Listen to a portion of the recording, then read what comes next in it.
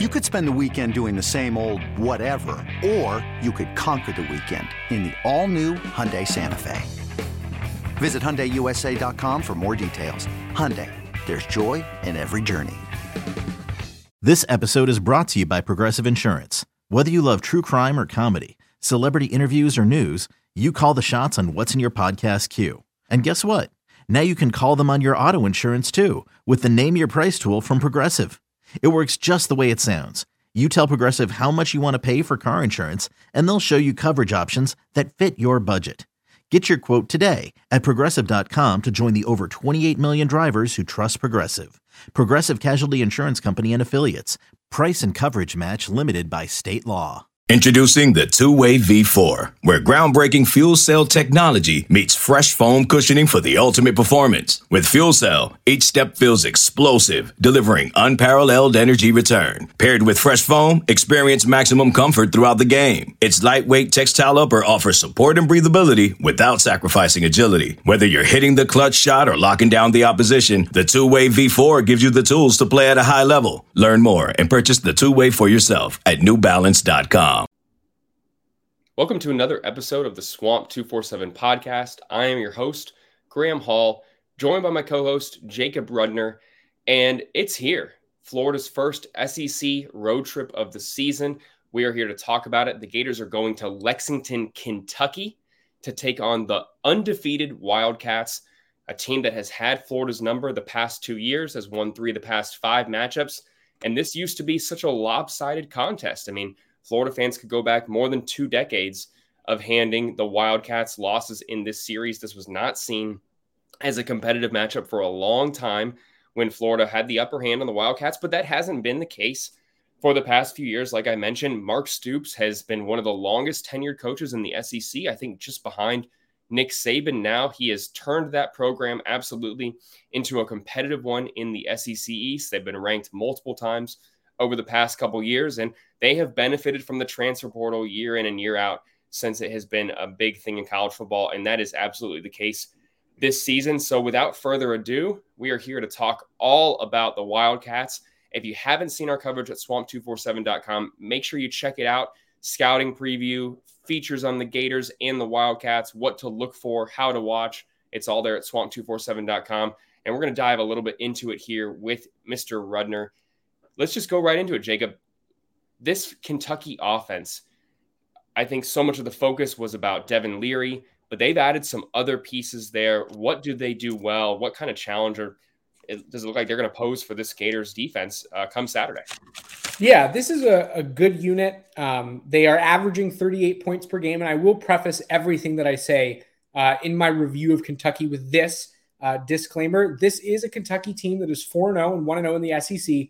That being said, it has not really been challenged so far this season, and that matters just in terms of the statistics that I'm going to mention and my overall thoughts. It does come from watching this team through 4 games, now a third of its season, but it definitely should be noted that the level of competition is reasonably low, and that does obviously have influence on the outcomes. That being said, a unit that is scoring 38 points per game, you don't just do that by accident. This is a group that has done very well in terms of its ability to hit on deep passes. Billy Napier mentioned it. It's a shot-taking, explosive offense. They're going to challenge you vertically. And you mentioned some newcomers in that wide receiver department. They have looked really good. 3 starting wide receivers who I think are quite talented. Robinson in particular has been targeted 19 times so far this season, 16 catches, no drops. And so when Kentucky goes his way, good things tend to happen. Devin Leary, huge arm. Billy Napier acknowledged it earlier this week. A guy who can, in Billy Napier's words, throw the ball all over the park. He's 8 for 23 this season on deep ball attempts, which is something that Napier singled out as a key determining factor of how this game is going to go. He has 272 yards on explosive passing, 3 touchdowns, 2 interceptions. He has 9 touchdown passes on the season, but he has also been picked off quite a bit, a little bit more turnover prone than I think Kentucky fans might have expected from him, or at least at the start. And considering the competition, I would say that that's in yellow to reddish flag territory. For Leary, just in terms of keeping the ball clean, avoiding turnovers. Napier singled that out as well as an area that Florida would need to be better than it has been defensively so far this season. Really productive unit for Florida in terms of stopping yards and keeping teams off the scoreboard. Not such a productive unit when it comes to generating turnovers. And Florida's head coach said as much this week and basically told reporters that they needed to be better in that department in order for them to really achieve their goals this season. And that will be critical against a guy in Devin Leary, who has been turnover prone. Run game has been solid for the Wildcats so far this season. Florida fans might remember that Vanderbilt game last year. The guy who gashed Florida on the ground in that game is now back to do it for Kentucky. So that is something to keep an eye out for. I will say this, Florida's vastly improved in the run stopping department. And so that will be interesting to see how well the Gators can neutralize a player who gave them fits last year. Not too much else. I think that the concern for Florida's defense will need to be how well it can defend that vertical game that I mentioned. Kentucky is going to do as much as it can to challenge Florida over the top, to stretch them vertically, force Florida's young DBs to respect the speed and athleticism and deep route running ability that these wide receivers in this Kentucky offense have, as well as Devin Leary's arm ability. It is all very significant. 3 touchdowns on 8 long passes so far this season, I think is significant. When those plays hit, they hit big for huge yardage. And I think Florida will have to protect against that. I mentioned it on our podcast earlier this week. We haven't seen Florida get tested vertically in the way I think they'll be tested in this game. This is a young defensive back unit. Devin Moore is a sophomore, but he only played 5 games last year, and he's been good so far this season. But again, against different styles of passing attack than what Florida's going to see this weekend. Jalen Kimber and Jason Marshall obviously add some experience, but then you look at Jakeem Jackson, Dejon Johnson. You go even deeper into the secondary at the safety position. Jordan Castell is a starter. Bryce Thornton is going to play significant reps, especially with Kamari Wilson not being on the depth chart this week. More reps for young players. It'll be a challenge. Florida's linebackers will have to be on their P's and Q's to defend that intermediate area. Kentucky does get good tight end play, and its receivers are capable in other other distances, not just deep. And so this should be a challenging one. I think Kentucky poses the threat. I think a lot of people thought maybe Tennessee would entering that game. This to me feels a little more real, even though I know I picked Tennessee to win that game, but this feels a little bit more credible of an offensive threat. We've seen 4 games now, and I think Devin Leary is certainly proving effective.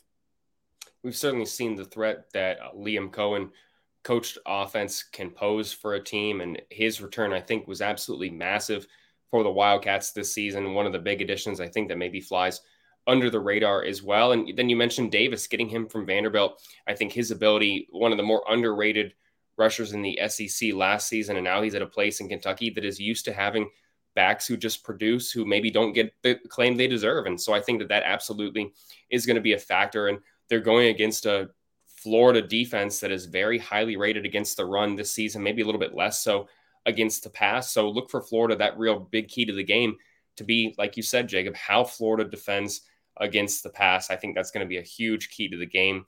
But the Gators are also going to have to score points as well. We have seen this Florida offense have, I think, a good bit of success throughout this season, I think you could say, although they're coming off a performance where they didn't fully execute as well as they would have liked, especially in the red zone, had to settle for 5 field goals. It was an impressive performance by Trey Smack, who is going to once again take care of place kicking and field goal attempt duties, kickoff duties as well for the Gators in this contest. So that is absolutely something to watch.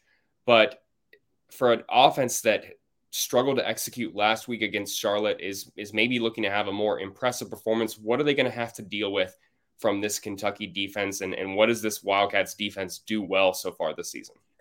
Yeah, so this is the real challenge of this game, in my opinion. I think that the determining factor in who's going to win or lose this is not necessarily as much as, in between the matchup of Florida's defense versus the Kentucky offense. I think Florida's defense has proven so far this season that it is certainly improved. It is capable. And it should be able to, in my opinion at least, hold Kentucky to a reasonably low score offensively.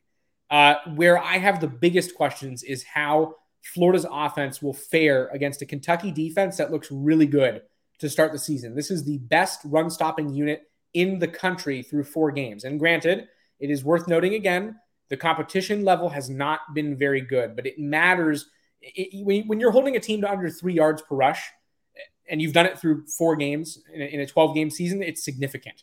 And granted, yes, Florida has a much more potent rushing attack, in my opinion, than the teams Kentucky has faced to date so far this season. But the success, it matters. And people can nitpick about Florida's results too. If 2 of Florida's games have come against McNeese, which is, one of the lesser competitive FCS teams that an SEC team will face this season, and Charlotte, which entered that game ranked fairly lowly, and that Florida offense really struggled, especially in the red zone in that game.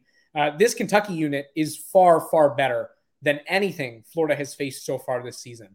We'll start up front. Percentage wins versus blocks and pass protection. Kentucky has been fantastic.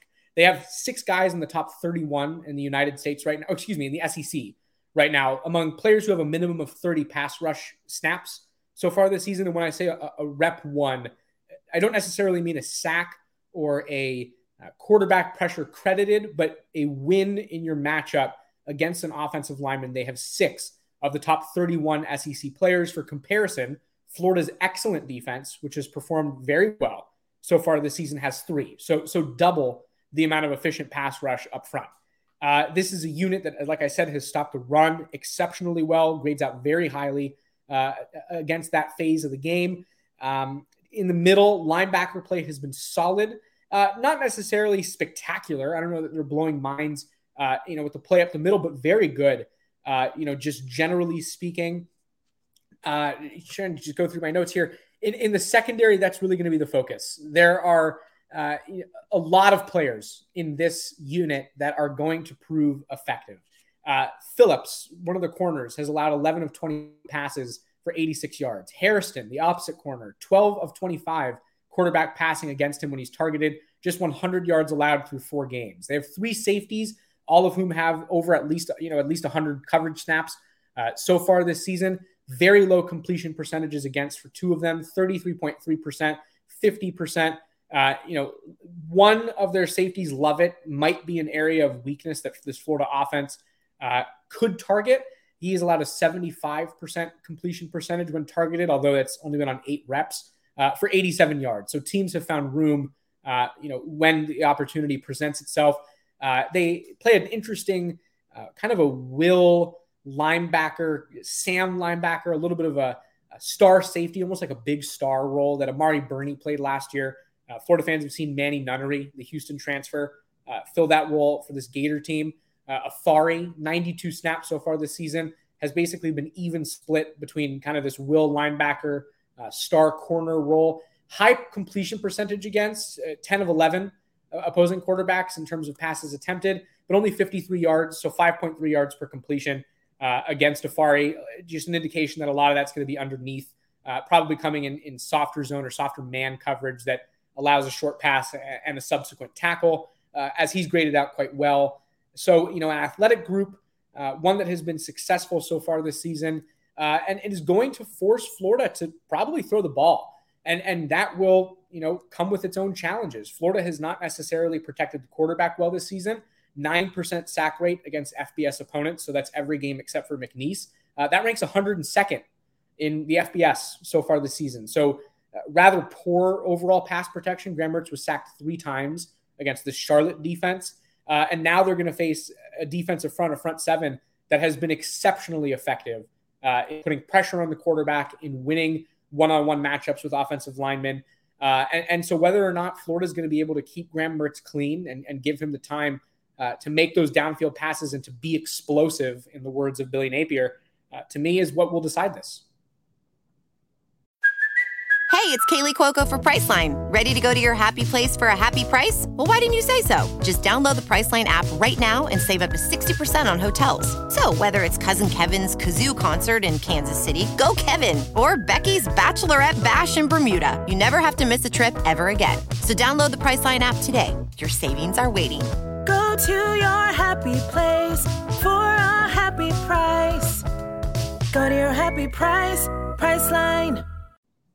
Yeah, the Gators have mentioned that they absolutely need to keep Graham Mertz cleaner in the pocket. And we've talked about on this podcast how he's done a good job at making plays happen even when the pocket breaks down. He has to get outside the pocket, use his legs. And I think that's absolutely going to be something that you're going to see him have to do in this contest. Florida's going to continue to look to disguise the run, use a lot of motion, have a lot of runs to the outside. I think you're going to keep seeing what this offense has made their bread and butter on this season. But facing this defense, like you mentioned, I think a lot of people would have assumed that this front wouldn't be as good as that Utah front seven that they faced out there in Salt Lake City. But, you know, the numbers don't lie. It looks like right now the Wildcats, that them being a top 20 defense, that is absolutely one of the situations that could be realistic right now. Again, you've said all this with a big caveat that the competition, they haven't faced really any top 25 teams, just, you know, Vanderbilt in the mix and a few other,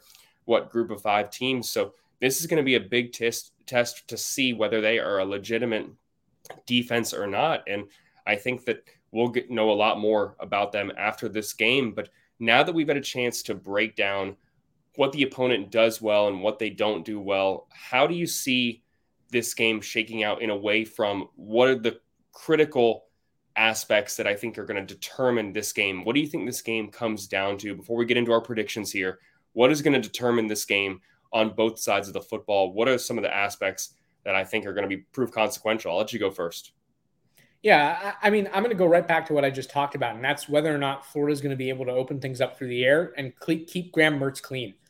This game will, you know, there's a cliche when discussing football games, you know, the game is won in the trenches. It is, but I think in this particular case, it is especially true because you have a Florida offensive front that has been rather porous, you know, kind of some Swiss cheese. There are holes in the offensive line for Florida so far this season that have proven problematic even against teams that really shouldn't be that potent, like Charlotte.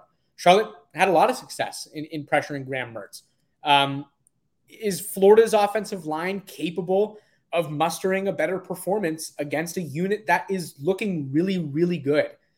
This is, you know, like you said, the numbers don't lie. And granted, yes, the opponents that Kentucky has faced so far this season, I mean, it's zero impressive. Ball State, Eastern Kentucky, Akron, and now Vanderbilt is their only SEC opponent. They haven't played anybody good, but this is a unit that looks the part and has performed up to standard given the opponent. That's what I think my point. I don't think that Kentucky has failed to deliver against the opponents it needed to deliver against. And you know, for that reason, I think that this is going to be a real struggle for this Florida offensive front. And if it can keep Graham Mertz clean, we could be looking at another Florida upset victory. Gators are entering this game as an underdog. And, you know, if you had to make me pinpoint one way that Florida emerges victorious, it's by keeping Mertz clean and allowing him to open things up through the air in a way that I don't know we've really seen so far against a quality opponent. I see where you're coming from. Absolutely. And I think the statistics are very impressive for the Wildcats. I just keep coming back to those lists of teams that you rattled off. I question absolutely the validity of how legitimate that defense could be until they've really played anyone. I still think it's one of those, I'm taking a wait and see type approach. But if their defense is able to handle Florida's offense, the Gators can't establish the run, and Florida has to do what they did in Utah, really, and have Graham Mertz go out and throw for 40 plus times for Florida to be effective, then I do think this is going to be a really tough game. So being able to win at the line of scrimmage, establish the run is going to be absolutely key. I think play calling is massive. I think that Billy Napier 2 weeks ago, after calling one of his best games against Tennessee, I think that you need another performance like that from your head coach. You can't be affected by the road environment. I know that we've hardly even talked about the road environment at Kroger Field, and not to really say it's going to be a massive factor, but fans do remember the last time the Gators went up there, they definitely dealt with 15 procedural penalties. Now, there were a lot of things to do with that. You know, they were coming off of COVID, hadn't really played in a full stadium on the road before because, you know, 75% capacity. And then you go to Kentucky, a lot of new guys who haven't played on the road. a lot of things happened. I don't think that that's really going to be a huge case, but it is certainly going to be a factor. The Gators' ability to run their offense while they have 60,000 plus bearing down on them. They didn't do a great job of that at Utah, and quarterback Graham Mertz this week came out and said that they are going to have a road warrior mentality. They're going to have to be more hardened on the road. They understand that they can't take the road environment lightly, but they can't also let it get them out of their game. They're still going to have to play fun. So I do think that's going to be a factor. And then the last one, I think that's one of the big keys to the game, is how Florida's pass defense handles Devin Leary. I have a lot of faith in Florida's front seven. I think that they're actually going to win the matchup against that potent Kentucky rushing attack. But I think it's how you handle Devin Leary. If this guy has a 300 plus passing yard game or he throws for 3 touchdowns, I mean, this is going to be a tough game for the Gators to win. So shutting him down, making him get picked off 6th, 7th times this season. He's sitting at 5 heading into this game. You mentioned turnovers. If the Gators can get a big one, that is absolutely, I think, a game-changing situation, intangible, just like that Tennessee game was. I had predicted that the Gators were going to get a critical turnover against Tennessee, against a quarterback in Joe Milton, who hadn't really turned the ball over much. And to see that come to fruition, we saw how impactful that was on the game. The Gators were able to capitalize on that scoring drive, and that was absolutely a play of consequence. Then we got in the second half. So with all that said about our keys to the game, Jacob and I are going to give our initial predictions on where we think things stand for this Florida team when the 60 minutes of football have been played, how we think this thing shakes out. I think we may be a little bit split in this one. I'm going to go ahead and go first, though. I'm going to say that the Gators pull out a 24-20 victory in Lexington. I think it's going to be a very, very narrow contest. I think special teams is going to play a factor, but I think you're going to see Trevor Etienne once again show what kind of weapon he can be. I think he's going to have a 100-yard game on the ground. I think he's going to be effective against this Kentucky defense that I think is maybe not as good as the numbers indicate. And I think that Florida ends up getting another clean game from Graham Mertz. It's not going to be perfect. I think they could still deal with some penalties, some procedural issues, but if they can extend drives, eat up 7-8 minutes of game clock, get a turnover, establish the run, I think that Florida ends up winning this game. I'm going 24-20 right now. Jacob, where are you leaning? This is a tough one. I've gone back and forth on this all week. I've been dreading this Thursday evening podcast recording because I have really honestly struggled to make a decision. I can see a lot of merit to what Graham just said. I think that this is a Florida offense that has looked okay, all things considered, so far this season. Had some really bright moments, but it's also had some really dull moments. This is a Florida defense that looks really good, really, really good. But this is a road test, and it's sometimes the talent doesn't always travel. There are complications that come with going on the road and having to deal with that environment and the pressure that comes with that, and the support swinging in a direction that you haven't felt since week 1 when it was a disaster for Florida on the road. And granted, Florida's defense performed well, but its offense didn't really show up in Salt Lake City. And so those are all things that have come to mind over the last couple of days for me. Where I've settled, though, is this. I have it at 21-17 Kentucky. And it comes down to this for me. I worry about Florida's ability to keep Graham Mertz clean in this contest. I think if I had seen Florida really offer lights out pass protection in its win over Charlotte, and it allowed for some more efficient, clean offensive operation, I would have been a lot more encouraged and probably leaning more towards an upset. But I struggle to generate the confidence necessary that this offensive line is going to stop what is a very deep and very experienced and talented defensive front that frankly looks really good. And yes, I understand that it has come against lower level opponents, and that has to count for something.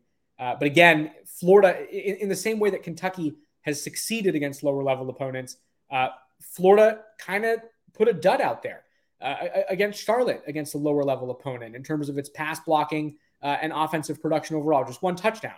And so being on the road, facing what I think is at minimum a solid defense, You have to deal with the crowd. You have to clean up the operational issues that Florida had offensively.